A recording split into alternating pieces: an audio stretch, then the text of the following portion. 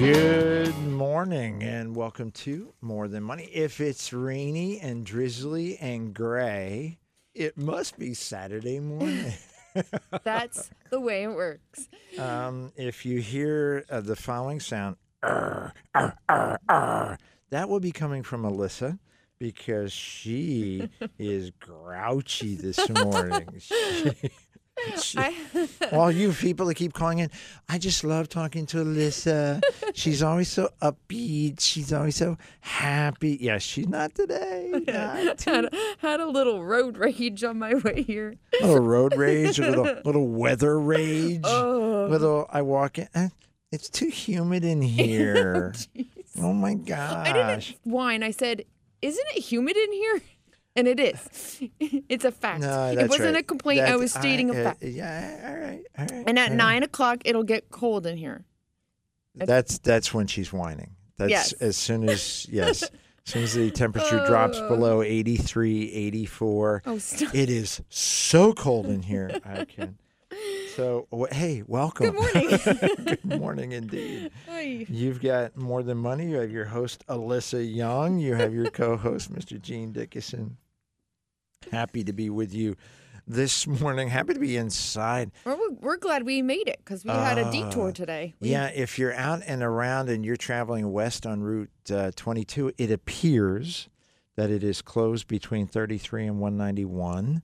So make an adjustment there. I made an extra adjustment, came over to 512.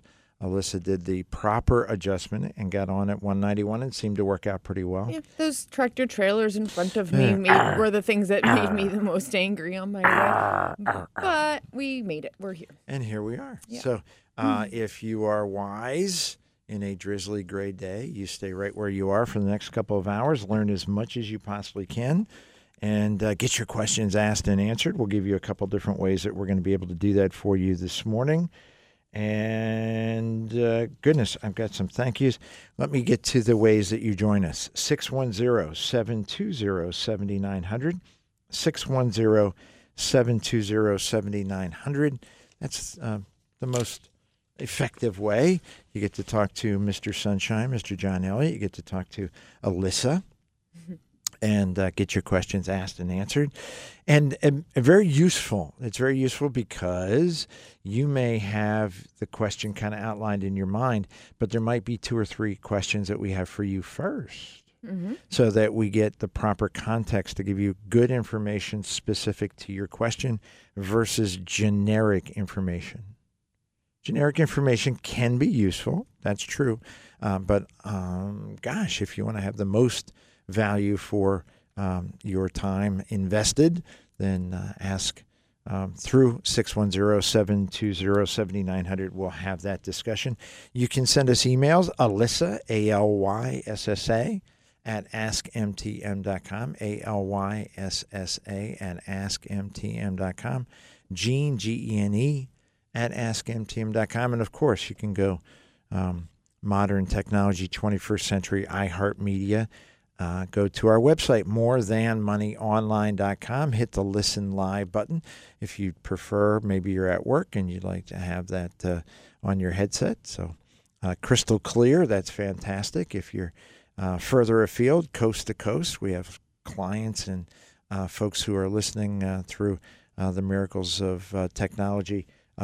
North and south, coast to coast, it's rather fantastic. Dozens of states. Very, very cool stuff. So we thank all of you. morethanmoneyonline.com, morethanmoneyonline.com. Hit the Listen Live button. You're much happier today with the stock market. Oh, yeah. Yesterday was beautiful. What do you think was the difference yesterday? You know, it was because you weren't in the office. I was actually mostly alone in the office yesterday. All of the desks surrounding me were empty. And so when I saw you at the end of the day, I said, look what I did to the market.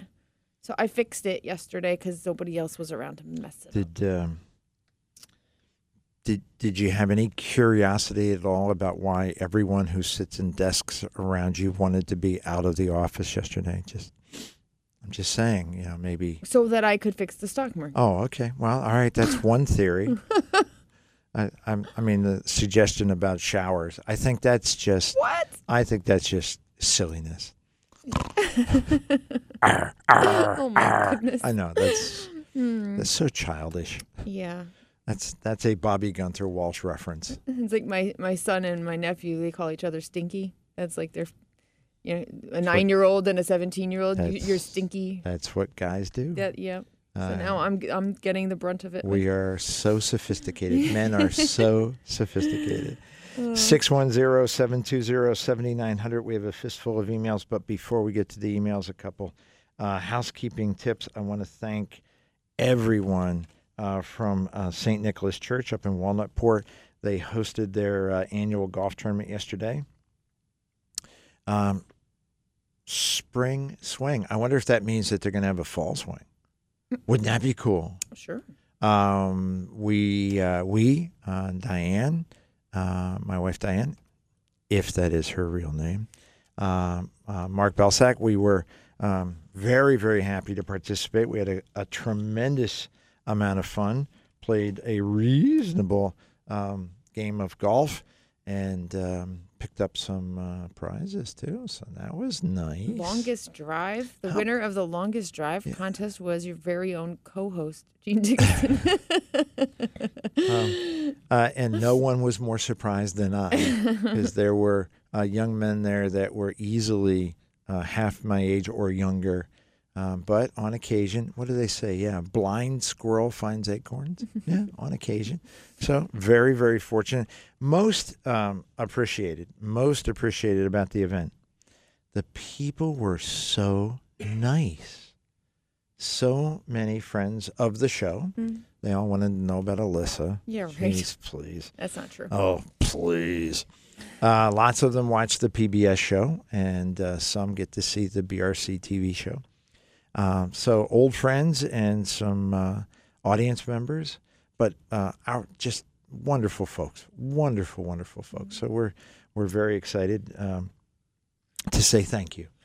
That's nice. I don't get to participate in these things since I don't golf, so I have volunteered to attend future golf outings as the golf cart driver. Yeah, something about about beer runs, and I didn't hear it all. Yes, there have been some volunteering going on. Yep. I'll just drive. Yep. I can't drive a golf ball, but I can drive a golf cart, I think. I guess I'm a good driver. I'm a very good jogger. I'm a very good driver. I'm a jogger. I'm a very good jogger. Goodness. 610-720-7900, Alyssa at AskMTM.com. Newsletter. Our main newsletter is out. For those of you who are saying, gosh, I think I missed the April newsletter. No, you didn't. Gene did. Gene. It was a skipperoo. Oopsie. It was one of those, oops. Where did April blink and April's gone? And it was. We spent a week in Salt Lake City. Yeah. I mean, so yeah, we were. And speaking of Salt Lake City, if you get however you get the newsletter, there is a photograph. If you get it by email, scrolled to the bottom. If you get it by snail mail, just flip it over from your address label, and there is a lovely group. That's a good-looking group. Oh, we're all spiffed up in that picture. Spiffed up in front of banks of gorgeous flowers. Yeah. In a gorgeous hotel, the Grand America. Grand America, and fantastic. So, Angie and Chad and Diane, if that is her real name, Megan, Alyssa made it. She's a very good jogger. Greg and Mark. We had a great time. Yeah, we did. Learned a lot and enjoyed. So speaking of learning a lot, if you're not yet a subscriber to our newsletter, there is a lot to be learned. What we answer is real-life questions with real-world answers. We are not academic. So in theory, the exchange rate between the euro and the Swiss franc. Nah, come on. No, be boring. Bored. Come on. And then we add in some words are powerful tools. And this month, I'm quoting Deepak Chopra. My good friend Greg Grillo and I attended a presentation, a speech given by Deepak at Moravian University. Very, very good. Very nice indeed. So, stock market did have a exceptionally good day. Yes, it's about time. Any theories? Not really.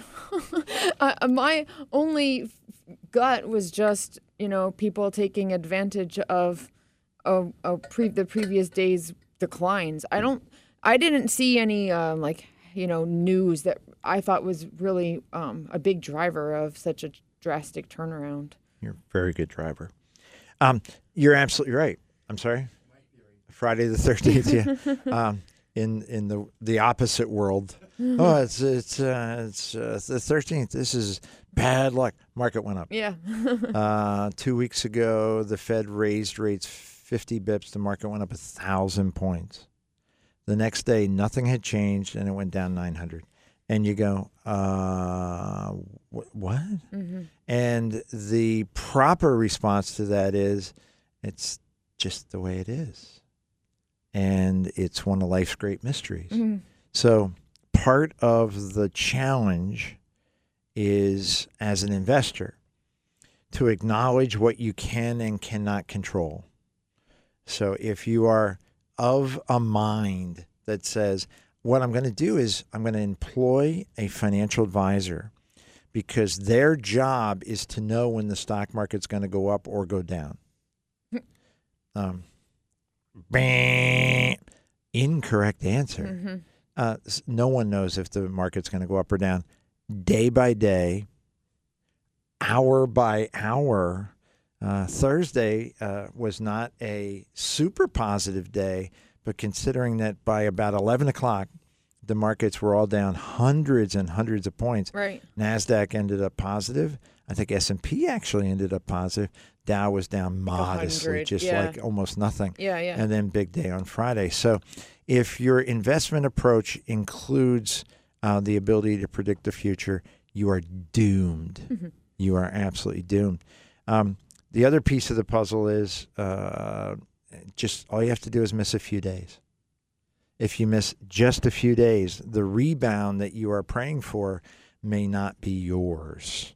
Because if you're sitting on the sidelines on that one day, gosh, at one point, I think the NASDAQ actually ended up over 4% yesterday. Oh, I thought it was like 3.6, but yeah, maybe you're right. It might have ended up about 4. But yeah, could you imagine missing out on that if you I'm down 10% and I really hope it rebounds, but I'm nervous, so I'm going to put my money in cash on Thursday. Yeah. And then it goes up and I would have gotten back a third of my losses in one day. Yeah. And maybe I didn't. 610-720-7900, Gene at AskMTM.com, MoreThanMoneyOnline.com. I had the great honor of, with my wife Diane, if that is her real name, of attending just a wonderful wedding in York County last week after our show.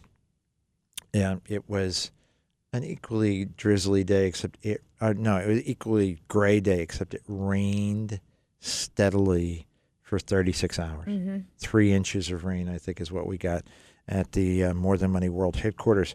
It was a miserable day, except 2 wonderful young people got married. And the minister, I'm guessing the minister was in his late 60s, early 70s, not his first rodeo. He started his remarks with, "Isn't it a glorious day?" Oh, nice. And it is, and it was. So today, deja vu all over again. Diane, if that is her real name, and I are going to a wedding, this time in Lancaster County, so a little closer.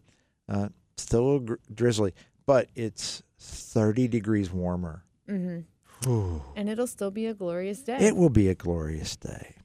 610-720-7900. Do you want to have a little fun?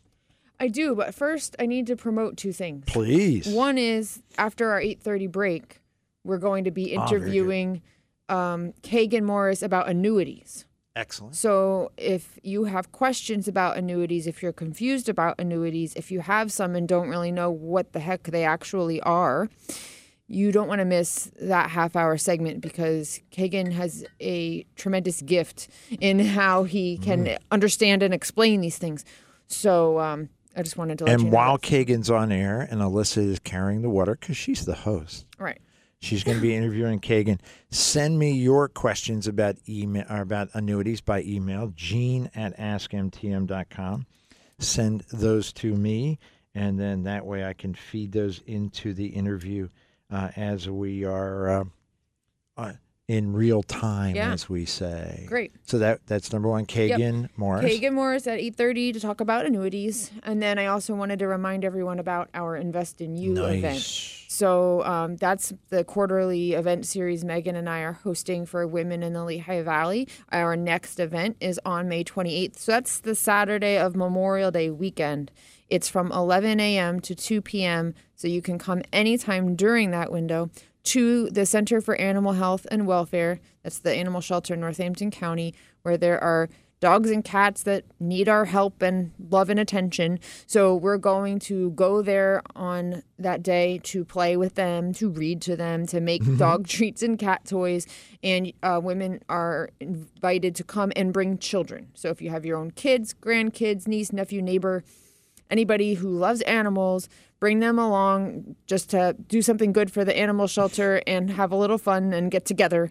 All the details are on our website. You can't miss the banner at the top where you click the link and see all of the information. And there's an RSVP form. We're asking people to RSVP by next Friday so that we can make sure we have enough supplies to make the treats and toys and stuff like that.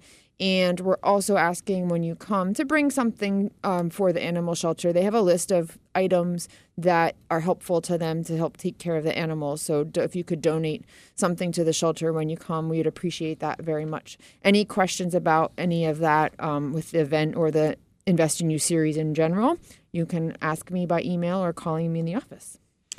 Outstanding. Outstanding indeed. Puppies and kittens, which you can't beat that. No. We actually had a visitor to our More Than Money World headquarters yesterday. Yes, we did. Little Aubrey. Aubrey. Oh, my goodness. I think Aubrey is a Maltipoo. I think that's the name. No. That's what she did on the carpet. No, Maltipoo. She didn't. 3 or 4 times I thought there was Maltipoo. Isn't that what? No? No. That's Tammy's dog. And that is the smallest dog my goodness. I have ever seen in my life. I think it's 5 pounds. She's so cute because she's so tiny. She's adorable. And I wanted to hold her so bad, but she wouldn't let me. She's nervous. Well, she's scared of me. Dogs have good intuition. Oh my gosh. He's being so mean to me. I think I should fire him. Arr. All right, so you wanted to have fun. 610-720-7900. We get lots of emails, lots of inquiries, lots of requests for assistance.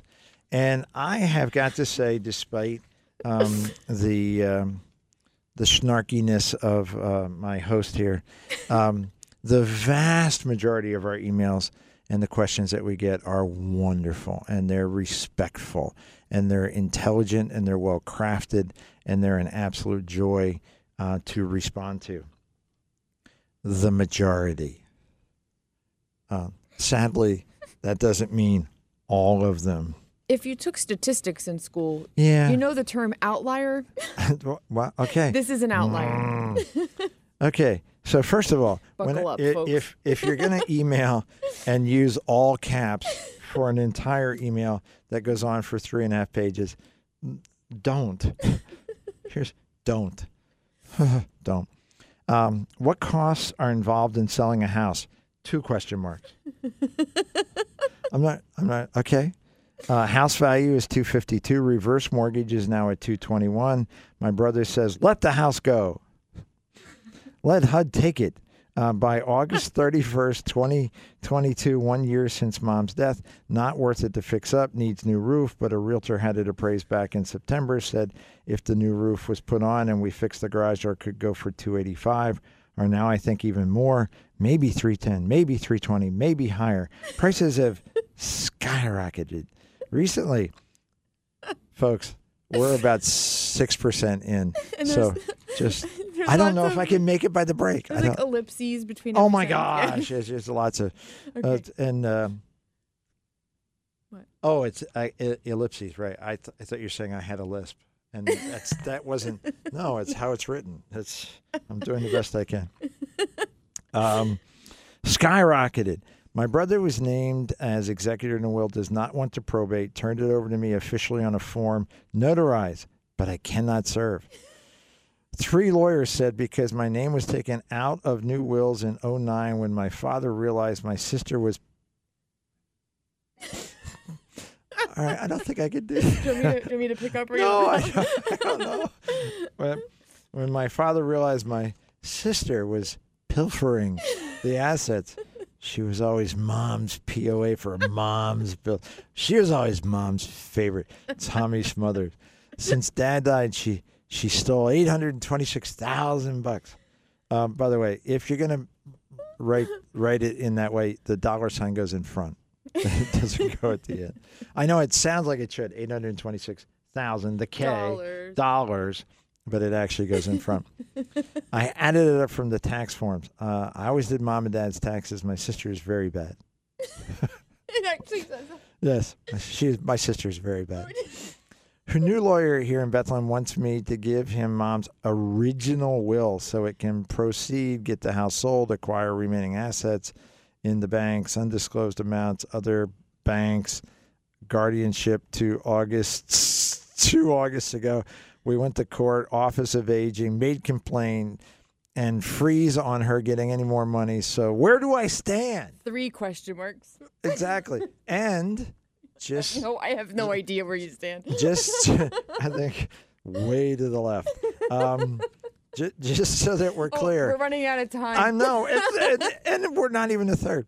Where do I say? She wants to get an alternate executor, but requested my brother sign over the transfer to her so she can be the new executor. But my brother wrote her, and I gave a copy of his letter to her lawyer, which states that even though he is not named in the will, I think I don't know. Maybe it's the guy writing the equal parts of money should be divided to him as well. I think that's the writer. I think that's the author. Okay. He should be included. I'll just assume you're right. Mom and Dad took out a 2006 will, also a 2009 will. They were afraid the government would take a third of the money against student loans. I have not been able to pay because I've been taking care of Mom and Dad. He names her attorney. Interesting. I know the gentleman rather well. My brother's not going to let her be executor. All right, I'm done. I can't. That's half. Yeah. In the future, you're going to have to make some choices if this is your role model. Number one, please. Ozark has nothing on this. It's got nothing on this. In the future, if you are going to use that as a role model, understand one of two things. Either we're not going to respond. All the questions, by the way, are legal questions. Every single question. There's a favorite part I have. Will I be barred out of the house with locks, bars? Question. Well, I don't know what bar he goes to. And then there's a help in all capitals with 6 exclamation points. Any more questions? Be glad to explain. Oh. So I'm gonna just tell you. So Gene's, mad at me for people saying that I should be the host or calling me the host. He's upset. So he sent me this email to answer. He's like, you know what? This one's for Alyssa. Brr. She's the host. She's the hostess with the mostest. Please don't send me any emails like that. No, send them. Oh my gosh, absolutely. Are you kidding? How much fun is that? Yeah, I guess it's of no value. I mean, it's of no value relative to what we can do to help. This gentleman needs an attorney, and maybe. I'll settle for 175,000 Ks. I doubt she'll give me anything. She hates me for keeping Mom and Dad alive all these years. Accused me of stealing their. It goes on and on. On and on. Brought to you by Netflix and the Ozark series. Goodness. Bottom line is, gosh, if you need to vent, you go ahead and vent, and you send us all the venting you want. But don't expect that More Than Money advisors are going to voluntarily get in the middle of the clampets. Nope, not gonna That happen. ain't going to happen. Oh goodness. Ah, thank you. A little bit of relief. Oh, John knew we needed that. That's just, thank you. 610-720-7900. Coming up in the next half hour, Kagan Morris, annuity expert extraordinaire, being interviewed by your host, Alyssa Young. If you have questions about annuities, send them to me, Gene at AskMTM.com. Back after this on More Than Money. Let us start to fall. 13-month-old baby broke the looking glass. 7 years of bad luck. They say I must be one of the wonders God's own creation. And as far as they see, they can offer no explanation.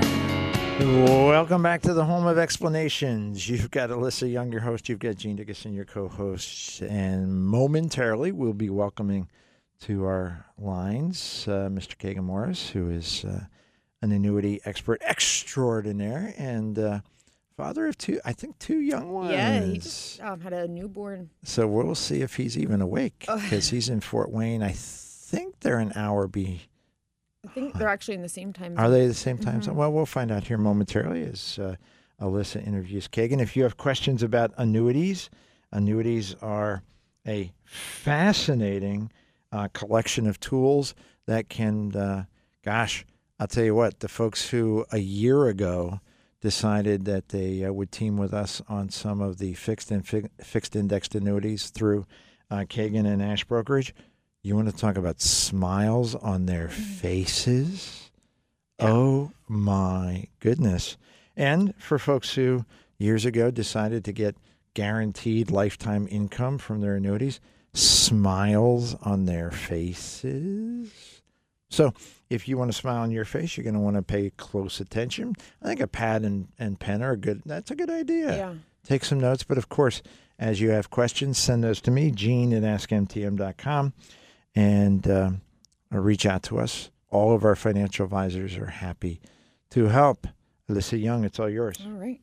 Well, I meet a lot of people who have annuities but don't know how they work or what they're doing for them or what their options are. And that's when I turn to our annuity specialist for help. And fortunately for our radio show listeners, he's here with us right now. So this is Kagan Morris calling from Indiana. Kagan is a retirement income specialist at Ash Brokerage. Good morning, Kagan. Good morning, Alyssa. How are you? Oh. Uh-oh. You don't sound so good. Is that because you're sleepy or because we have a bad connection?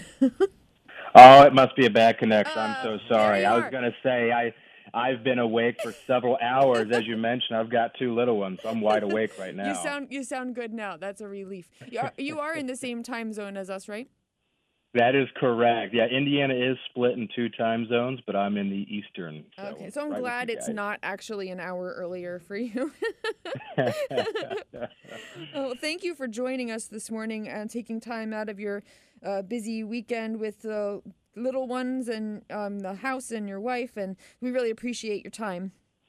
Absolutely. Thanks for having me on. I appreciate it. Yeah, this is going to be great. And Kagan also facilitates the wonderful retirement income certified professional course that I'm taking. So that's been a great experience for me.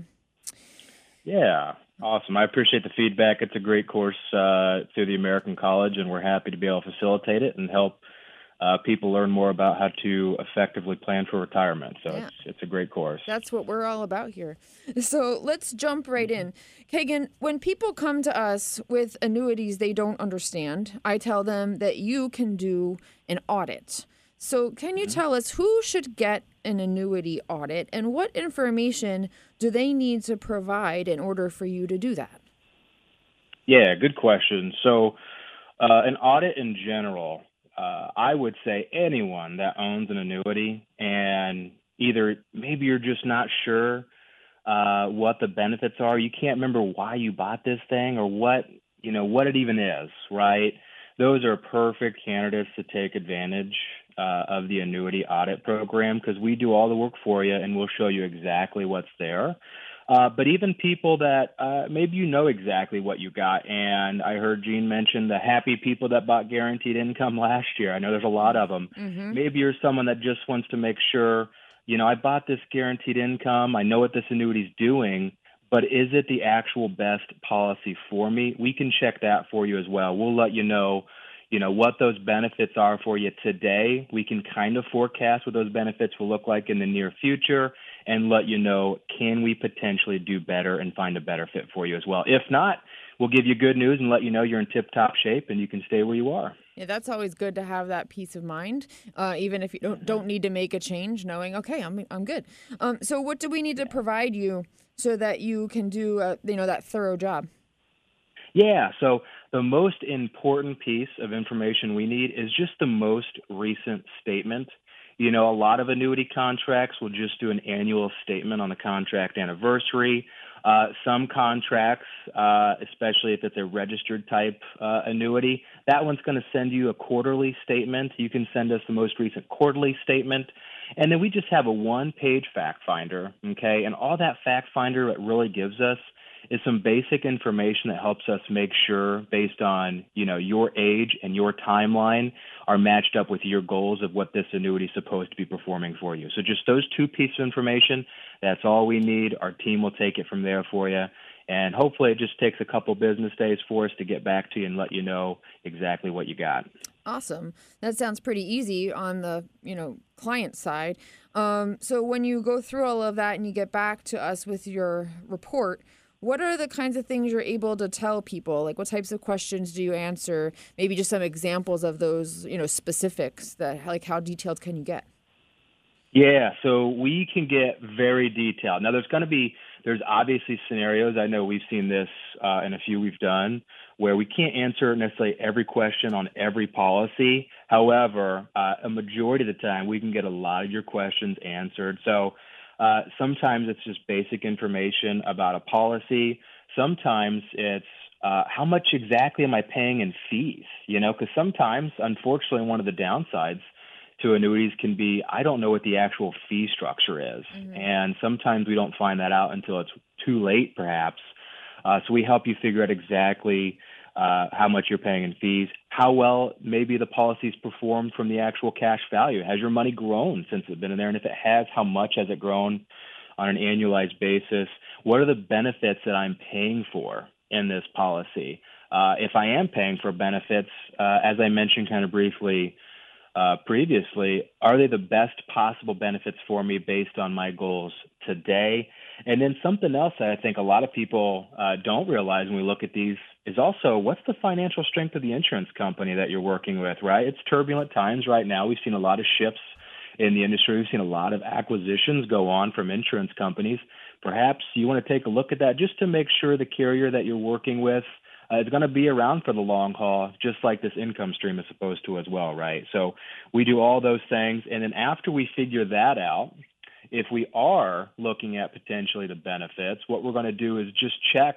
We use several different third-party industry-leading tools just to see what the benefits are for your current contract, and depending on what your goals are, can we get better benefits for you and potentially at a better cost for you going forward today. So those are some of the things that we can tell people when we do these audits. Oh, that's a lot of info. That's great.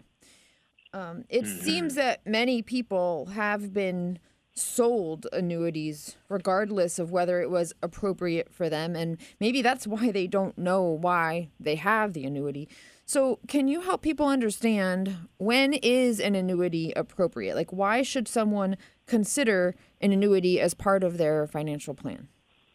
Yeah, that's a great question. And one of the things I tell people up front is, if you're dealing with someone that only wants to talk to you about an annuity, you're probably talking to the wrong advisor. And if you're talking to an advisor that refuses to talk about an annuity, you're dealing with the wrong advisor, right? You need to have that agnostic comprehensive financial planner, just like you all there at MPM. But an annuity in general, we just look at it from a definition standpoint. What does annuity mean? It literally just means guaranteed lifetime income. Annuities have been around for hundreds of years. We just potentially haven't called them annuities, right? So your Social Security paycheck that either you might be receiving now or soon to receive in the future, that's an annuity. If you're someone that's fortunate enough to have a pension plan, when you go to exercise the options that you have, you may be shocked to see at the top where it starts listing those choices. It's going to tell you, here's your annuity payout options, right? So annuity, all it is guaranteed lifetime income. So the way I think of it is, who is it right for? Well, I think it's right for anyone that potentially doesn't have that pension plan, which is a bulk of people now, right? We've seen a big shift over the last 50 years from defined benefit plans to defined contribution plans, which obviously put a lot of pressure on the employees to not only take on the investment risk, but when they retire, figure out how they're going to decumulate throughout retirement, right? So those people, it's perfect. Think of it as when your expenses in retirement from needs, wants, and wishes.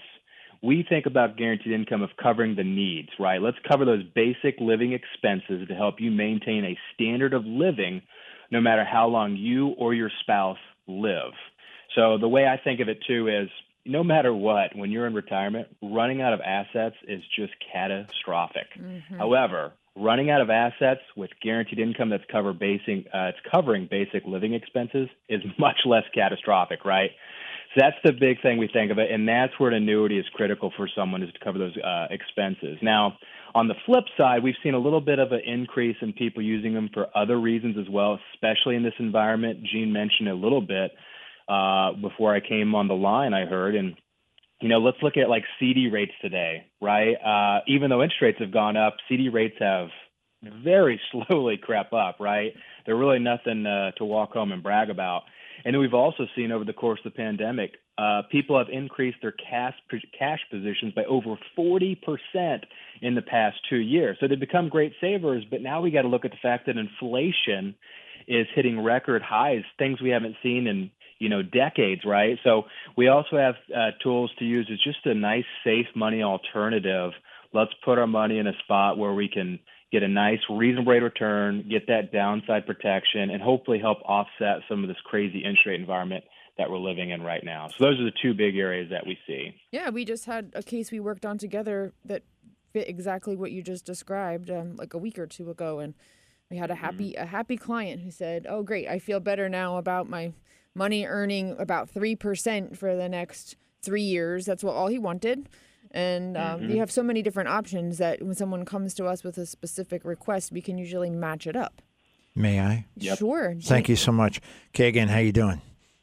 I'm doing well, Gene. Thank you. How are you? Alyssa gave me permission to speak, so this is a. That's how it works around here. I'm very excited. One of the primary uses that I'm seeing recently, particularly recently, in the use of again specifically fixed annuities and fixed indexed annuities is as a bond replacement. In many of our investment portfolios for our clients, we have traditionally had a substantial block of their money invested in the bond market. And as Alyssa will tell you, she has been very frustrated. She growls a lot at her desk. It's not true. About rising interest rates pushing the value of bonds down. If we look at just since the first of the year, the general bond market is down, depending on the index that you're looking at, 7 to 11%. If you're looking at a fixed annuity or a fixed indexed annuity, your principal is down 0. You are not losing interest. You're not losing principal. My apologies. So for those of us who are of the opinion, it's just an opinion, we are not psychotic, yes, not psychic, but we believe the next couple of years, maybe even a bit longer, is going to produce a difficult or negative result in the bond market.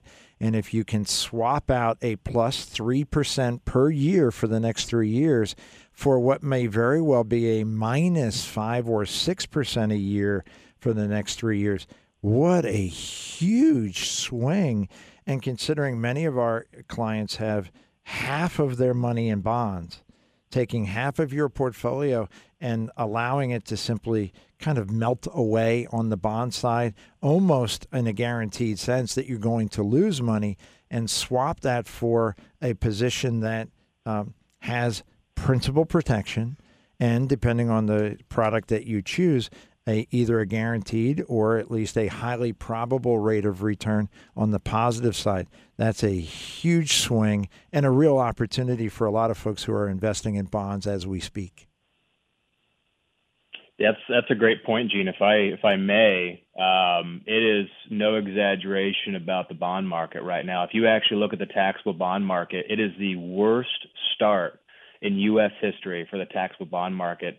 As you mentioned, I think I checked yesterday and it was down 10%. So that is the area we've seen a big inflow, right?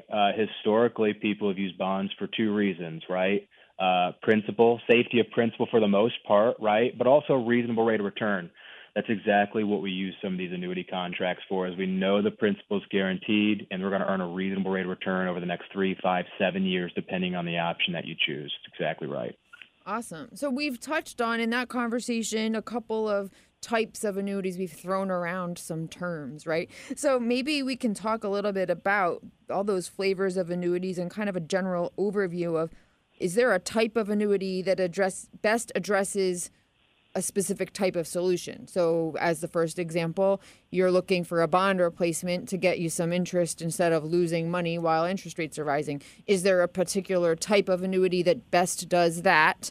And is there a particular type of annuity that does some other, accomplishes some other type of goal? Do you have like a general rule of thumb for that? Yeah, it's a good question. And I think, I'll give a rundown here, but I also think it comes down to a little bit of risk tolerance as well, and just preference as an investor, right? We're all different. Mm-hmm. You might have, you'll talk to 100 different people and they all have 100 different goals and they want to get there 100 different ways, right? So that's the nice thing about the annuity market. It can be complicated because there's so much out there. But working with people like you all, they can find the right, basically, solution for what they're trying to accomplish. So in general, we really touched on the fixed and the index there when Gene brought up. So the way I think of it is, if someone is listening and they're kind of taking some notes, I make a little timeline from left to right. And on the far left-hand side, I put fixed. Mm-hmm. Okay, now fixed in general is essentially, I don't want to equate it to a CD, but it's basically I'm getting a guaranteed rate of return for a certain amount of time. Let's say 3, 5, or 7 years. Alyssa, you mentioned it briefly. One of your clients recently did a 3-year contract for like 3%, right? That's mm-hmm. great. What you'll see is typically the longer you go out, the higher rates you might get. So you might see mid 3% in the 5-year range and up closer to 4 if you go out to 7, right? So all that means is I'm going to get a guaranteed rate of return declared upfront for that set amount of time. That's a good option for a bond replacement right now because we're getting a guaranteed rate of return. The principal's untouched. I'm just going to earn interest over the next short period of time. To the right of that on the timeline, I say fixed index annuity or FIA. Now these kind of get, a bad rap, and sometimes it's justified, sometimes it's not. I think they play a great role here as well because what they're going to do is interest rates are very competitive right now, which is great. But we're also in a rising interest rate environment, and some people struggle to lock in a 5-year rate knowing that rates are going to keep going up. So where indexed options become great is essentially all they do is they say, I'm going to give you a smaller guaranteed rate of return than what a traditional fixed product would, but I'm also going to give you the ability to get some upside potential by tracking interest linked to how the market performs, right? So what we see typically or historically when you look at an index product, the average annualized yield typically falls between 1 to 1.5% more or higher than what a fixed product would. So that also serves as a good bond replacement in a way because we're protecting the downside and giving our chance or the ability to earn a higher yield than what we might get with a fixed product. Okay. Then when I tell people on the farthest right-hand side of that line, I make a spot that says variable, right? So the variable annuities are a little easier to describe, where that one I'm essentially buying into mutual funds that are wrapped inside of an annuity, right? So I get some benefits of an annuity, and I'm essentially just buying different sub-accounts where I have the full upside and downside of the market. And the reason I go to that one third is because the newest one that has just come to the market the past couple years, and people have probably seen a lot about, is the registered index-linked annuities. And I think that one's best to describe last because it's kind of a hybrid between your indexed and your variable type annuities, right? Because what that registered product does, or registered index-linked does, it's going to give you some downside protection, and it's going to allow you to choose how much downside you want. And at the same time, it's going to give you a certain amount of upside compared to the downside risk you're willing to take on. So it's kind of that perfect blend between the index products and the variable products, where you now have some flexibility to choose, okay, how much risk do I want to take on? And the more risk I take on, typically the higher return I have the ability of earning. So we've seen those become very popular because, of course, investing is very emotional, right? It's tough to take your money out of the market. You don't want to miss out on the upside. At the same time, you need to lock in some gains. That's where those registered index-linked products have become very handy, because now you've got that flexibility on an annual basis to kind of adjust your risk tolerance position to maximize your upside return. For everybody, that's kind of general. Excellent, outstanding. For everybody listening at this point, their heads hurt. It's far easier to see that kind of sketched out on a whiteboard, but one of the most critically important pieces of understanding how annuities work is that whatever the guarantees are, whatever assurances they are providing you, they are providing you at the full claims paying ability of the individual company. As I recall, Kagan, correct me please if I'm way off base, but there are dozens, if not hundreds, of annuity companies. And if one promises the moon and the stars, is that the one to grab? The answer, probably not. But how does an individual know? I don't think how an individual consumer can know in any way, shape, or form confidently. How does ASH go about vetting these companies so that we as advisors can have confidence that the guarantees that they're giving our clients can be met? That's a great question, Gene, and I hope you all can hear me okay. My phone kind of no, you're doing great there for a second. Good. So what we do, and like you mentioned, it's very hard as a consumer. If you just Google an insurance company, you're going to get to their website, and their website's going to look very nice. You're going to see pictures of happy people on there, right, that probably aren't even real customers.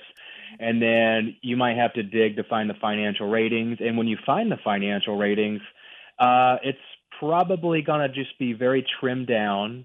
It's not going to be like a prospectus of a stock you're going to buy in the exchange. Instead, it's going to look very fancy. It's going to only promote the good stuff, right? A lot of companies do that.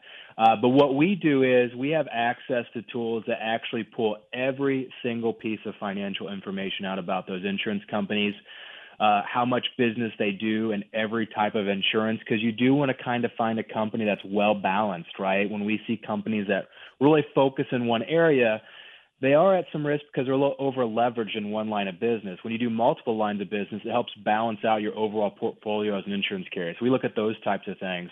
How many assets do they have available? We look at a thing called risk-based capital, meaning how much assets they have on hand to actually pay out claims today, right? So the higher percentage of risk-based capital you have, the better you are financially position-wise as an insurance company. So we look at things like that.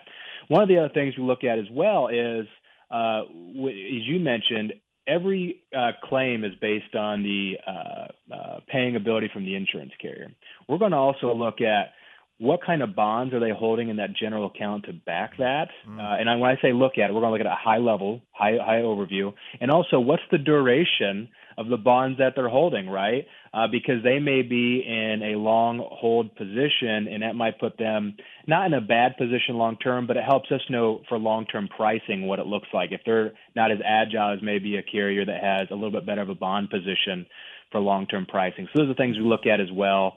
and then we'll see what their revenue has been over the last 3, 5, and 10 years, just to make sure they're financially solvent. And healthy. Excellent. Kagan, we have about 1 minute left before we go to hard break, and Alyssa has a final question for you. Kagan, you've been so helpful. So if you had to wrap it up in that 60-second, final sales pitch, I guess, if you will, and not in a salesy way, but in a we can help you way. What are the things people can do to better make sure they're getting an annuity that's right for them? Let's give them that peace of mind.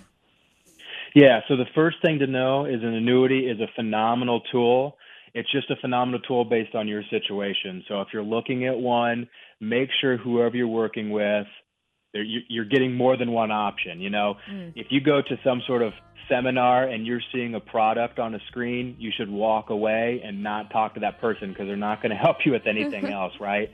And if you're talking with someone that doesn't want you to get any additional feedback, you should walk away as well. So the big thing to remember is these tools are designed for specific things: guaranteed income to make sure you cover basic expenses, and also to help you hedge against some of the low interest rates or the volatility interest rate environment right now, like Gene and I discussed earlier, for your safe money of your portfolio. They're great tools for that as well. Thank you so much. You've been so helpful. You enjoy the rest of your weekend, and we'll be back with more Than Money right after this. For your kindness, I made debt to you, and I never could have come. I'm over your head out. I confound you and astound you to know I must be one of the wonders God's own creation. And as far as you see, you can offer me no explanation. Welcome back to More Than Money. You've got Alyssa Young, your host. You've got Gene Dickinson, your co-host. Happy to be with you. I want to thank Kagan Morris. Me too. He's so sharp. Fine young man, raising a wonderful young family and helping so very many people. I know that prior to joining our More Than Money family, annuities were not on your radar screen. No. And you have learned a tremendous amount, mostly through Kagan. And, of course, on the variable annuity side, we're very blessed. We have a number of advisors that help us out and get us good understanding. Mm-hmm. One of the situations I don't think you've bumped into yet that I wanted to share with the audience about annuities. Lots of folks have heard that they should avoid annuities. And often they will express that to me as, I don't believe in annuities. And to be blunt, annuities don't particularly care whether you believe in them or not. They have no emotional reaction to your emotional reaction. No. They simply exist. It would be the moral equivalent of saying you drop by somebody's house and they're cutting down a tree, and they're using a butter knife. And you go, wait, okay, hang on a second. Why do you not just use a chainsaw? I don't believe in chainsaws. What? These are tools. Mm-hmm. Kagan made a reference that I thought was incredibly insightful. Said if you're talking to an advisor and all they want to talk about is annuities, it's the wrong advisor. Oh, and if you're talking to an advisor and they refuse to talk about annuities, it's the wrong advisor. That, by the way, defines Ken Fisher and their group perfectly. Okay. Ken Fisher announces he will die over my dead body will I sell an annuity. Well, yeah, your choice. It's okay with me. Bottom line is they claim to be fiduciaries. You can't be a fiduciary. You cannot be a financial advisor as a fiduciary and simply decide I'm going to ignore an entire block of tools. Right. I'm not, that you can't be. So, dear Ken, bonehead. So the use that I don't think you've bumped into yet that we've used a handful of times, Okay. not very often, but a handful of times, is the maximum income immediate annuity. For most of our clients, we're putting money away for the future. Annuities also come in what are called SPIAs, single premium immediate annuity. Particularly for folks who are a little older, they can produce tremendously high incomes. And I mean, to the point, some folks have turned to me and gone, this sounds too good to be true. It isn't, and I can explain. I'm not, but I can, why it isn't. But particularly one couple in particular, good friends, we've known them for years and years and years, came into a block of money through very difficult circumstances, and they needed to know that they would never run out of money. That's the definition of a single premium immediate annuity. You give a very well-known, very financially strong, very trusted insurance carrier a block of money, and they guarantee that for as long as in this case, either of them should live, they get a very large check. I actually have done that a couple of times. Wow, with look clients, at and you. It makes me so happy to know that they have that assurance that their bills are going to be paid.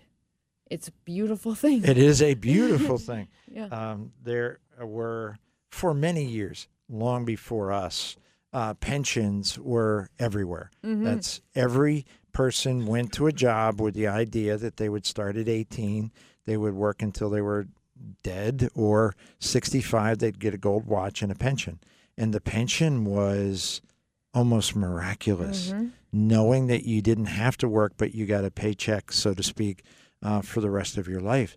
Most folks don't have that, but they could. Right. So if you're out there listening and saying, wait a second, I have my 401k, I have a rollover IRA, I have money saved, I never had a chance to have a pension. You still do. Alyssa at AskMTM.com. 610-720-7900. Alyssa at AskMTM.com. Someone writes, a young lady writes, I've been watching your show on PBS. Thank you for all the great information. I have a question about Social Security survivor benefits. My husband passed away suddenly in August of 2020. Oh, my goodness. 68 years old. Since I am 68 years old. Whew.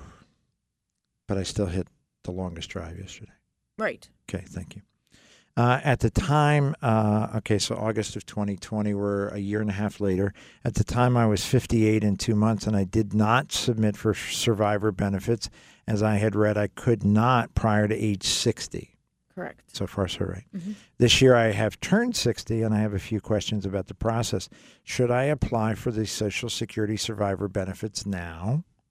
Will collecting those benefits be affected in any way by my salary earnings as I currently work full-time? And if I collect the benefits now, will they affect my benefits when I start collecting when I reach full retirement age of 67? Great question. So Okay, what are so- your great answers? All right, so we'll take this one at a time. Please. Should I apply for my benefits now? That depends on what you need. If you apply for your survivor benefit at 60, it will be less than if you wait until you reach full retirement age. But if having a smaller benefit now is better for you than waiting until it gets bigger, closer to your full retirement age, then you should take the smaller benefit. So the best thing to do would be to look at what the benefit would be now. It will be reduced because you're only 60, and how much it could be if you wait a year, 2 years, up to your full retirement age of 67. We can decide, hey, when does it make the most sense to take it? Collecting your survivor benefit is not affected by your earnings. So it's based on your husband's earnings record, what his primary insurance amount at full retirement age would have been based on his earnings in his lifetime, and the age you take it. Those are the two things that affect the survivor benefit. It has nothing to do with your earnings. So that was your second question. And the third question, if I collect the benefits now, will they affect my benefits when I start collecting? No. So that's the beautiful thing about having options when you have a survivor benefit and your own. All yours depends on is your earnings and your age separately from the survivor benefit. So you have a flexibility where you could take a survivor benefit first if it's the smaller of the two and let yours grow and then switch to yours.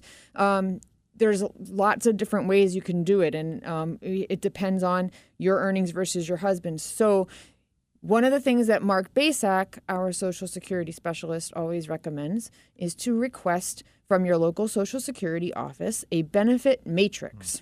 And the benefit matrix will put your survivor benefits on one column and your own benefit on another column, and you'll be able to compare what amount they'll be at each month for the next several years, and that can help strategize how to maximize your benefit. We can help you with that, and you can actually come in and have a free consultation with Mark. It's best if you even bring that benefit matrix with you, and you can sit down across the table from Mark, and he will explain to you. He'll ask you a few questions and then say, okay, let's circle this date here for this benefit and circle this date here for this benefit, and this would be your ideal situation. And we can match up your need versus your options, and you'll be in great shape. Excellent. Mark's rule of thumb for when do you take Social Security? When you need it. Pretty simple stuff. Yep. 610-720-7900. Alyssa at AskMTM.com. Gene at AskMTM.com.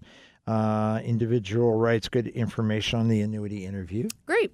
Okay. Glad it was helpful. One factor not discussed Okay. was the importance of the annuity holder's age.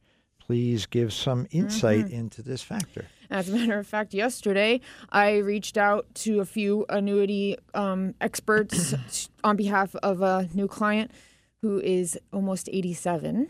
And some of them said, sorry, our max issue age is 85. Yeah. So some don't issue policies if you're older than 85 or thereabouts. Some give you higher rates if you are older, or if you start your income later, you get higher income. So yeah, age is an important part of the equation. Can be. Age can be an important part of an annuity discussion or not. If in our earlier discussion, we talked about annuities as a proxy for bonds. If you're 55 years old and you want to substitute an annuity for bonds, age has nothing to do with it. If you are 55 years old and you want to substitute an annuity payout for your paycheck, it's a really bad idea because there's a minimum age that you can withdraw, 59 and a half, without penalty. So that, in that case, age does have an impact. If you're going to invest in a RILA, a registered index-linked annuity, and you intend to leave that money there for the next 6 or 7 years until it matures, age has little or nothing to do with it. If you want to maximize your, we had talked just moments ago about maximizing the income that you can get from a block of money. Age has everything to do with it. Someone who's 62 is going to get a much smaller number than someone who is 85. Yeah, that's right. No? Yes? No?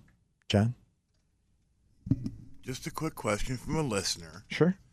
From the interview that Alyssa did, how can they get a hold of a representative from that company? Oh, well, you can contact us at MTM Financial Group, and we will help facilitate that. So thank you for that question. At the end of the show, we give information on how to reach us at the office. We don't provide that phone number during the show because we don't want to confuse you. The phone number that you call while we're here is a different phone number. So if you can email me, you've gotten my email address several times already, Alyssa at AskMTM.com, and let me know just briefly what you're looking for, and we can set that up. We can get some information from Kagan and his team. He works with a gentleman named Bobby. Bobby's super responsive and helpful too. So yeah, we'd be happy to do that. Thanks, John. Yeah, and it's part of our business model. It's there's two observations about our business model, one relative to the radio show and one relative to Kagan and Ash Brokerage. The business model relative to Kagan and Ash Brokerage is pretty straightforward. They provide financial advisors, high-quality financial advisors, coast to coast, with the support and the structure to assist their clients. So how do you access Kagan? Through More Than Money and our More Than Money advisors. And we're absolutely happy to do that. The annuity audit is done at no charge, and you can coordinate that through Alyssa. Pretty straightforward stuff. That's the ASH business model, which is they are behind-the-scenes partners for advisors such as us. The second business model is the issue of, you're absolutely right. We announce how to get a hold of us one time, end of the show. And we've had lots of folks over the years go, why don't you announce your number a whole lot more often? And the answer is, it's a choice. In our opinion, if you're listening to a show and every 3 minutes, call now, call the 800 number. People are standing by. It is an absolute red flag indicator that they are on air simply as salespeople. And while I'm certain there will be circumstances where that assumption is incorrect, I'm thinking I'm running right around 97, 98% accurate with that assessment. So we are very committed to not being those salespeople. We are very committed to making sure that you get tons of great information, as much as we can squeeze into a couple of hours on a Saturday morning. And as a matter of fact, let's give them another example. Okay. Thanks for all the information in your newsletters, and especially Tuesday's PBS TV programs when I get a chance to tune in. Well, you're a busy person. All right. My question's about the status of the ownership of my bank accounts, checking, and savings after my demise. I am 83-year-old widow for 23 years now. Oh, wow. Bless her. 10 years ago, I established a trust with my daughter as the contingent owner. I have 3 bank accounts, that for more than 15 years. They have listed and been titled both in my name and my daughter's. Okay. I've made inquiries at the bank and we're told the assets would be passed to my daughter without any question. Can you advise if there will be any inheritance requirements for my daughter from the state of Pennsylvania? Yeah. So if that's a joint account, Yep. the bank is right that the ownership, your daughter will retain the ownership. It's a joint ownership with rights of survivorship. So the owner who is the survivor retains ownership, but she will owe inheritance tax on half the value of the accounts because she's inheriting half of it from you. Technically, and Alyssa's absolutely right, and technically, she currently owns half of those accounts. When you, and a lot of folks are not clear about this, when you say, I'm just going to add one of my kids to my accounts, it'll make it easier for them to write checks. It'll make it easier for this or that. What you have done is given them half of your account. If your account has $1,100 in it, maybe not a big deal. If your account has $111,000 in it, you've given them $55,000. Now, in their minds, they may not perceive it that way either. We hope not. But could they remove blocks of money? Sure. Legally, they are half owners. And with rights of survivor means legally they are owners of the entire account. So could they take all the money? The answer is yes, they could. Again, 99% don't. 99% no worries. 99% we're on solid ground. But that's what you have done. You have given away half of the account. So again, using a simple number, $100,000 total in these accounts. Daughter is on the accounts.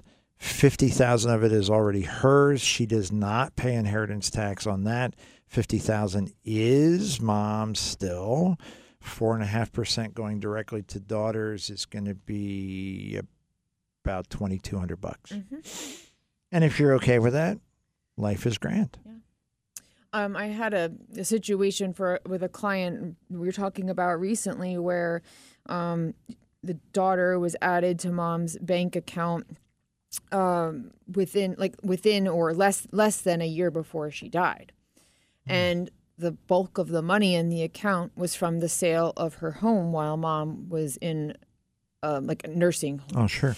So when it came time to settle the estate, became an issue where this bank account wasn't jointly owned for at least a year. And she couldn't prove that, because it wasn't true, that half the money actually was hers. It came from mom's house.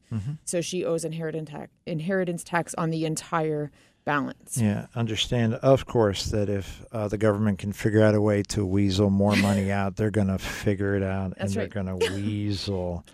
It's something to keep. I brought it up only because a lot of people think about these types of strategies, and I answered a different question this week that was similar. They're trying to think of these strategies to reduce their kids' burden, or or make sure they're getting more of their inheritance instead of having to give some of it back to the government in the form of taxes. And they're always trying to figure out what's the best way to do that. Can I avoid my kid paying this kind of tax or that kind of tax? So putting a home, for example, in joint ownership is not necessarily the best move if you're trying to protect your kid, because guess what? Then they don't get a stepped up cost basis. If there was a beach house scenario, someone asked, if I give my kid, put my kid's name on the deed of our beach house, can he avoid inheritance taxes? As a matter of fact, you might owe more tax because it's not a primary residence, it's a vacation home. And now he's joint owner, so he doesn't get a stepped up cost basis. So you have to be really careful about Does your head hurt yet? We have. That's why you email us. That's one of the reasons why we have a complete tax division inside our More Than Money World headquarters, headed up by Diane, if that is her real name, and other really, really good people whose names we have verified. They're really good people.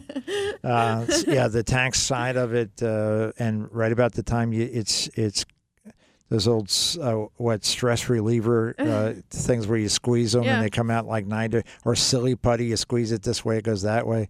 Hey, we avoided all of the inheritance taxes, and we stuck them with a huge capital gains tax.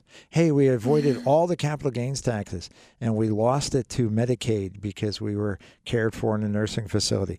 Yeah, if you think that some of these things are 100% guaranteed, you ain't thinking right. 610-720-7900 says, good morning, Gene. I purchased a Pennsylvania municipal bond last September with Vanguard. Idea, I'm going to park some cash for 5 to 7 years. Looked like a safe investment, pretty consistently returned 4 or 5% the last 10 years. Since I bought it, it's down 10%. Ouch. Yes. Any idea what gives? Sure. I'm leaning on just leaving it there, hoping it comes back. Any thoughts? Sure. Next question. I answered the actual questions. No, okay, kidding. Just kidding. As Kagan mentioned and as reported widely, the bond market this year is down just about 10%. Now, interestingly enough, the taxable bond market, this is a PA tax-free bond market, or bond either, I don't know if it's it's a bond fund. Very good, with Vanguard. Had the taxable bond market has produced a positive total return 42 of the last 46 years. That's a very high number. That's really impressive. 90+% of the time. It is down 10% this year. So explaining this is not difficult. Interest rates go up, bond prices go down. People go, well, I'm not sure I understand why. It's pretty simple. If you invest $10,000 in a bond and you bought it and it was paying 2% interest, $200 a year, and newly issued bonds are currently paying 3% interest, $300 a year. And you say to someone, I would like to sell you my bond, and they say, why would I buy your bond?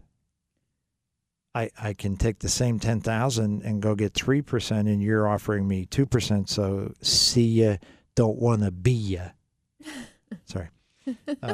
Even I thought that was cheesy. And you say, but I really need to sell. Well, then you're going to have to give me a discount. And if you get it down to about $9,500, then your 2% on $9,500 is about 3% on $10,000. Yeah, so give me a discount. Translation, the value has dropped. In this case now, 10% in less than 5 months. Sadly, expected to continue. Right. Sadly, interest rates are expected to rise on a regular or irregular basis, doesn't matter, over the next couple of years. So almost a guaranteed loss over the next couple of years. Now, this gentleman has thrown us a wrinkle. He had expected to leave it for 5 to 7 years.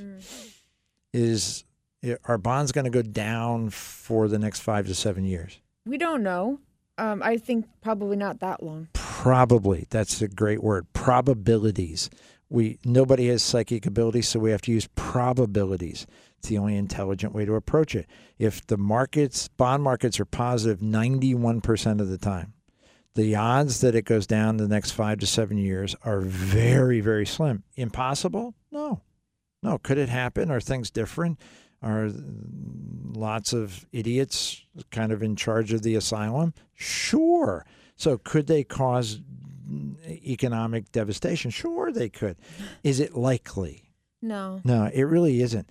So if this gentleman is leaning towards leaving it there with the hopes that it has a rebound, what do you think?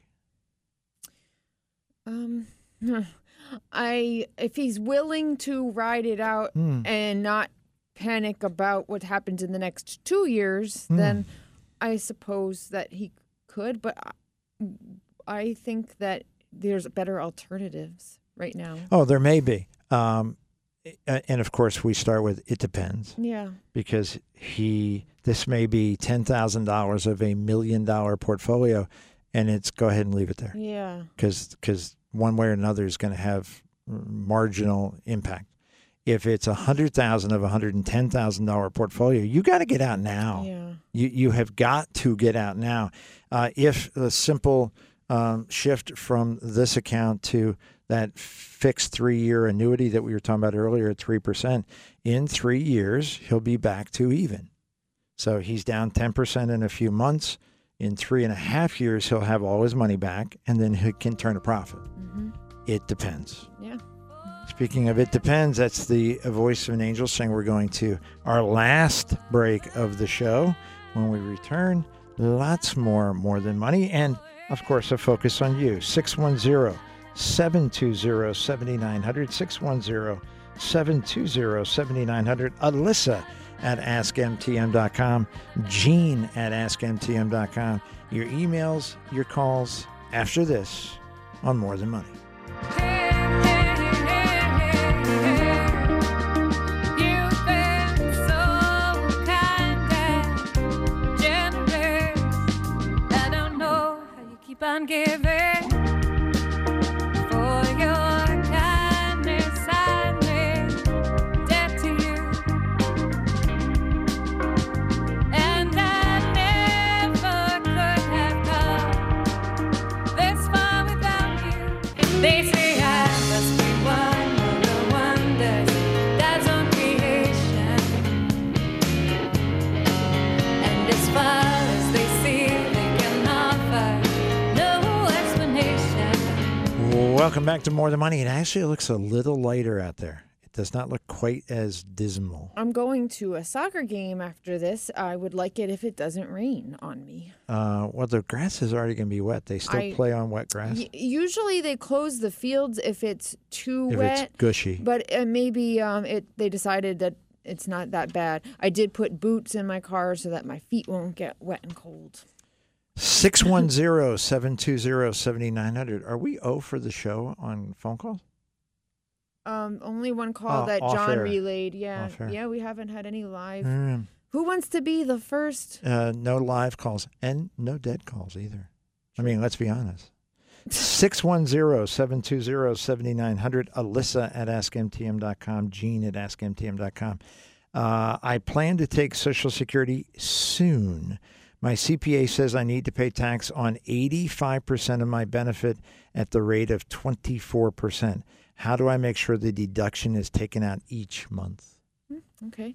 Well, you just have to tell Social Security that you want your tax withheld, and it'll come out before the check arrives to you. Best way to do it. Yeah. Absolutely the best way to do it. And it's wise. Either you were wise to ask or the CPA was wise to offer. A lot of folks get to the tax prep on the first year they have Social Security, and they owe $3,000. And they're going, well, WTF? Nothing's changed. Hey, Social Security. I didn't think it was taxable. Yup. I've just been learning the very complex formulas for determining how much of your Social Security is taxable. It's craziness. It's even more complex than I thought. I used to think it was a pretty straightforward, like, here's your income. If it's above this much is taxable, and then if it's above this higher number, more is taxable. But how the income is determined is complicated. It's pretty wild. Is it more complicated than IRMA? Yes. They go hand in hand. For those of you who have not yet met Irma, she's a complicated girl. She's just multidimensional. I've been watching your More Than Money show for about a year now, respecting your 780 years of experience. Much respect. My wife of 52 years and I found an estate lawyer who we had draft new wills for us. It's 75 now. We started saving for retirements in the 1960s before there were IRAs. Raised 2 kids, never had a home mortgage for more than 5 years. Watched our investments grow to well over $3 million. Well done. We are Pennsylvania residents. Our Vanguard accounts all have beneficiaries and secondary beneficiaries. Good. I am gradually moving traditional IRA amounts to a Roth IRA each year. Total stock market and balanced index funds are set up to go to our 2 children with about $1 million each upon my death to let them inherit these funds at their stepped up values. Look at this. Question for you is based on our daughter, an aged 50 Pennsylvania resident, being responsible for our medical care under our wills, and our son, an aged 55 Colorado resident, being responsible for the financial handling of our money under the wills. No matter how many times I've tried to get my wife educated in our finances, she just has no interest or inclination. While neither of us will ever receive Social Security. Oh, interesting. She'll receive about 65. Some people don't get Social Security. Yep. She will receive about 65% of my inflation-indexed pension when I pass. We both have long-term care insurance. She has a traditional IRA I contributed to when I was working. Our home's worth about $550. Our cars are paid for. Since my wife has trouble even writing a check and refuses to use a computer, I am concerned that while both my children are financially capable, is it wise to have my son handle financial matters from Colorado? We wanted both our children to play a substantial role during our declining years, but I'm worried our son may not be able to provide his mother with the assistance she would require after my passings. Any thoughts you would share would be appreciated. Wow. It's kind of him to be, planning for this so that he knows his wife will be in good hands. It is kind of him. He's got a bit of a whiny tone to it. And I understand that frustration. They've been married 52 years. At this point, the gloves are off. We are not sugarcoating these things. My wife doesn't want to. She's not interested. It's really I get it. But it's not unusual. It is very, very usual that in a family scenario, one person used to always be the husband. And now that's ridiculous to even use that as a thought. I would guess in this generation, in his generation, it's probably 75-25, 75% male versus female, husband versus wife. I think in my generation, it's probably 60-40. I think in Alyssa's generation, it's probably 50-50 or more, with more women handling the financial side. And it's a very, very good trend. Women tend to outlive men. There are several jokes about why. We'll just let those slide for the moment. But women tend to outlive men. So if they are very skilled and very informed about the financial operations of their family, good. That's fantastic. In this case, mom is not interested. She has never been interested. Stop annoying her. Now, and that's another old joke. Don't try to put lipstick on a pig. Right. Number one, it doesn't change how they appear. And number two, it annoys the pig. So stop. Now, the issue with your son in Colorado is a very real one. It's a logistical issue. Having a financial advisor waiting in the wings, having a financial advisor that your wife has met has discussed the situation with, is comfortable with, has confidence in. It may take some work. You may have to interview a number of them to find one, but allowing that resource, that support system that's not in Colorado with any luck at all, it's 20 minutes away, Right. to be your wife's safety net. It sounds to me like you have done a wonderful job of constructing and arranging your financial affairs to benefit your wife, your family. You've done a wonderful job. There will be a time where you are gone. It's just that simple. And there's two ways to get anything done in this world. Do it yourself, delegate it. That's one of the reasons why God invented financial advisors, to be able to help. And we have a fair number of clients in exactly this circumstance. And one of the major reasons that we work with them now is so that the spouse, male or female, that decides, I just don't want to do this, they have that resource. They Right. have that structure. They have that delegated person that they can trust when the time comes. Sounds like good advice. And if you keep getting snarky like that, the time's going to come sooner than you Ooh, think. Watch out. So just be careful.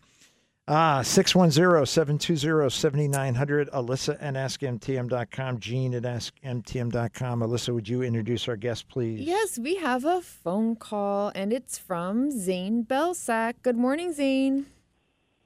Good morning to you both. How are you? I'm good. How are you? Good, thanks. You're home on your summer break, right, I am. I'm at Mr. Mark's house. Mr. Mark? For our He's downstairs listening. Oh, okay. He's gonna give you a full critique after you hang up the phone. He always does. Yeah, hi, Mark. And for our loyal listeners, you recognize these names. Mark Belsack is my colleague, and Zane is Mark's son, who just finished his sophomore year at Monmouth University, and he's home on summer break. And I actually asked Zane to call today because, Zane, I have a question for you. We would love to hear from a young person who's interested in finance. Zane is actually pursuing a finance degree. He wants to get into the world of financial advising.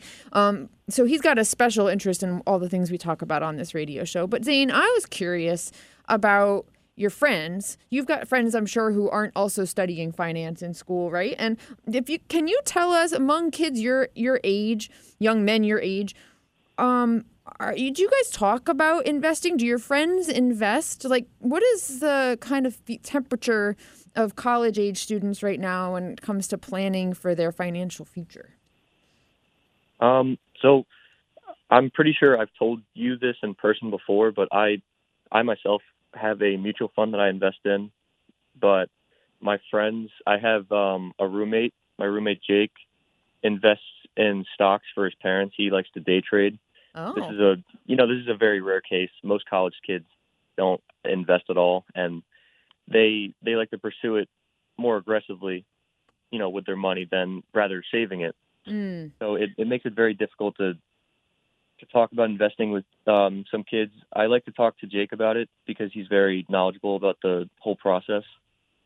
okay. And there's many financial students. Monmouth has a great financial school. I know some other kids that don't really invest, but they are finance majors. Investing is very rare among kids my age. The only two that I really know of are me and my roommate. So Oh, that's it's a very rare occurrence. That's interesting. What about like money management? How would you say your friends do in general with, maybe if they're not investing, are they still like making a point to earn and save? Are they making a point to earn and be very careful with their spending? Or are they kind of all just doing whatever they feel like doing right now because they're in college? It's out the window, So myself, I like to save. I like to spend conservatively, Mm-hmm. but most kids, they're like do you want to go out to eat instead of go to the dining hall where the food is free? And then you say, yeah. And I myself, like, I would rather go to the dining hall and save money. You save that $20, and then later on, when you want to do something very special, like go on a vacation, you use that money to, you know, reward yourself. That But is great.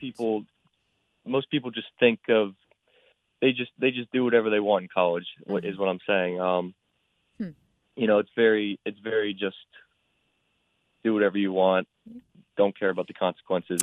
It's very annoying too. I can see somebody like you. It probably frustrates you to see that kind of. I mean, I have that same feeling about peers of my own, like moms, you know, adults, and I see their spending habits, and I shake my head, and you know, it's like I want to mind my own business if they're not asking for my opinion. But there's many times when I've had, you know, friends or acquaintances, and I see them behaving in a way you just described, and I think, you know. Last week you told me you've got no money in the bank to pay for whatever, fixing your car, and now you're driving to New York City for the day, and you realize how much that costs you. You know, those kinds of things get frustrating for those of us, you know, who have that similar saving for the future mentality. You actually had an opportunity recently to help one of your friends who needs a little more structure with spending and saving, right? So tell everybody what it is you do for your fraternity. So I am so the position is called the Financial Chair of Operations at Monmouth University for Sigma Tau Gamma. That's my fraternity. And recently we had a situation where multiple brothers, past and present, had outstanding dues that they didn't pay. So what I ended up doing is I established as a financial advisor would, I wanted to think of it like that. You establish a communication with said people, and you try and go about it as nicely as possible without, you know, causing any waves, saying, hey, you have this debt that you need to fulfill, and you need to do it by this date, or, you know, punishments are going to sadly happen. And me and my standards board, you know, Jake, the guy who trades, we worked together, and we drew up a contract for one of the brothers that needed to fulfill some of his due payments, and he ended up paying all of his dues the next day. So it worked out. And the other two currently are past the deadline, and we are going to deal with that accordingly. We're going to talk about it with our e-board, and I think we're going to have to send them to collections, if you're familiar with that. Yeah, wow. So people are learning the consequences, right, of not meeting their financial obligations and being more careful about how they manage their money. Yeah, it's just because you've had longer than a year to pay off these debts, and people are texting you with excuses on why they can't. But then, like we mentioned before, they're the same kids that are out at you know, like parties and going out to eat. Like, we see you doing this, but then you can't fulfill your debt payments. It's a process. Yeah, that's right. Fortunately, they have some time to learn a lesson, hopefully, because those problems will exacerbate as they get older, and you've got, you know, a mortgage payment. Exacerbate? Yeah. And will they get worse as well? Yeah. Okay. And your credit score will go up. Yeah, That's right. well, without a doubt. Zane, just out of absolute curiosity, the fraternity brother that owes the largest amount of money, I don't obviously want to know names, but what's the dollar amount? So it was, off the top of my head, I think it was about $1,300, and it was he just didn't pay at all, and we had to make sure that he was caught up on his payments before he, you know, went to the next year. Of course, That's a lot of money for it college. It is a lot of money, but in the scheme of life, it's a relatively small amount of money to learn an incredibly important lesson. Absolutely. About responsibility and obligations. Zane, I'm going to give you a little bit of context just based on I've been around a long time. He's really old. Really old. I can still hit a golf ball. the rough number that I'm going to use is not academically driven. I can't cite an academic study. I can tell you that the vast majority of Americans, 75% plus, in the absence of Social Security, would not be able to retire ever. They have not saved enough on their own to be able to retire, 75% plus. My anecdotal number, I'm just picking from my experience, is about 20%. I think 20% of us are wired. We think in a very similar way. We think about free dining hall food versus we're going to head out and drop a $20 bill. Well, we think about lots of ways to have tons of fun without spending tons of money. We think about saving. We think about accumulating. We think about those things. It's who we are. It's how we're wired. Now, that's, in my experience, about 20% of the people that we bump into in general in life. The inverse of that number is 80%. 80% of your fraternity brothers have no real anxiety about, I owe $1,300. And either they're going to walk away from it, they're going to go to collections, they're going to trash their credit score, or they're going to call mommy and daddy and they're going to go, Mommy, Daddy, I know I'm supposed to be a full-grown adult, but I have not met my obligations and I really like my fraternity. Can you help? And that's their entire life. And it's unlikely to change. That's right. And as much as you and I and Alyssa, your dad and lots of us would be very frustrated. Number one, we don't understand it. Number two, okay, you screwed up, fix it. They don't want to. The reality is we're not in the majority. We're in the very distinct minority of people who see the value in saving money, in putting money away, in investing, in learning how to do these things correctly, in honoring our obligations, in making commitments and being true to our word. We're in the decided minority. There's a lot of folks in this world, too much Facebook, too much TikTok, too much InstaFace and Bookgram and all that kind of crap, that everybody wants to be like everybody else. Well, if you're going to live like everybody else, you're going to end up living like everybody else. And if you want to have a very, very special life, if you want to live like nobody else, then you're going to have to do things like nobody else does them. So be proud of the fact you're different. Be proud of the fact that your roommate is different. Be proud of the fact that you're in a very small minority. But our small minority, yeah, we ruled the world. Yeah, you should be proud of yourself. Keep it up and keep trying to set a good example for your buddies. Maybe we'll increase that percentage to 25% by the time your genes age. Well, thank you. Thanks for calling, Zane. I hope you have a great summer, and we look forward to talking with you again soon. Of course. Thank you for having me. Yeah, anytime. Take care. We got a email. When Medicare announced the high premium increase for 2022, the main reason given was to fund a new costly dementia drug that was about to hit the market. That never occurred. I find it quite interesting that we've been paying approximately $25 a month extra. $25 a month extra? Yeah, he hasn't seen my premium payments. Oh, my God. Extra when half of that increase was for the drug. Have you heard any rumblings about this? We hear rumblings on an ongoing basis about lots of things. This is one of them. And the explanation we get, it's bogus. It's coming from the government. It's bogus. Well, it's not been approved yet. It's not coming out yet. It is. It's on its way. It's on its way. It's on its way. Sadly, two of the institutions that, particularly when I was growing up, we had lots of confidence in, and we turned to for leadership and facts, were the government and media, and we have lost both of those. So, sadly, yes, they raised the premiums. By the way, buckle in, buckaroo. because you think that's a big increase. Wait till next year hits. With inflation rates the Right. way they are, Right. they are going to skyrocket. Inflationary impacts on all insurance premiums are going to be much, much higher.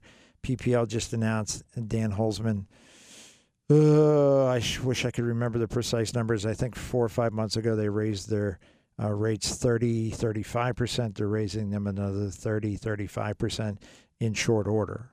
So utility prices are through the roof. We can't, when a politician stares into the camera and says, all of this inflation is because of Putin, you seriously expect I'm going to believe that? Right.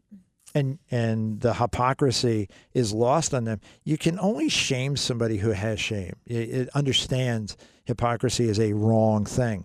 In their world, apparently, hypocrisy is a good thing because they use it all day long. And on the media side, don't even get me started. Goodness. It's disappointing. Oh, it absolutely is. It absolutely is. We have 3 minutes left in this edition of More Than Money, so we're going to do a couple things. Number one, we're going to thank everybody who sent us emails and everybody who has been part of the show. Thank you particularly to Zane for calling in. Thank you to his dad for raising a fine young man that's interested in following in his footsteps. That's a pretty powerfully cool thing. And there may come a time where the host is Alyssa, co-host Zane. I may have to play in a golf tournament. You don't know. I think Monday we're at Woodstone for the Charles Pack Golf Tournament. Next Friday we're at we're at Pocono Manor for the East Stroudsburg University Women's Sports Program. Excellent. Very happy to be doing both of those. If you have a tournament that's a fundraising effort for a worthy organization, send those along to me, Gene at AskMTM.com, Gene at AskMTM.com, and I will accommodate if I am able. And Alyssa's very excited for me to accommodate because it gets me out of the office. And apparently when Mark and I are not in the office, the stock market goes up. Right. Get them golfing as many days as possible. Oh, thank you so much. Didn't miss them at all yesterday. All right, that's a little much. Come on. If you would like more information about anything you've heard on the show, all you have to do is ask. You can send Alyssa an email, ALYSSA, at AskMTM.com. You can send me an email, Gene at AskMTM.com. You can go to our website, morethanmoneyonline.com. It's a really good website. Lots of great stuff. And lots of people, hundreds of people listen to our shows on podcast. So if you missed any part of the show, you can certainly do that as well. Morethanmoneyonline.com. And you can call. My good friend Greg Grillo is in the office this morning, but I'm sure he's in meetings, so he's not going to answer the phone likely. But 610-746-7007. 610-746-7007. Over the weekend, leave a message. We'll get back to you during business hours, Monday through Friday. And if you call during business hours, you'll talk to some wonderful people. Not Alyssa, not me. Some wonderful people.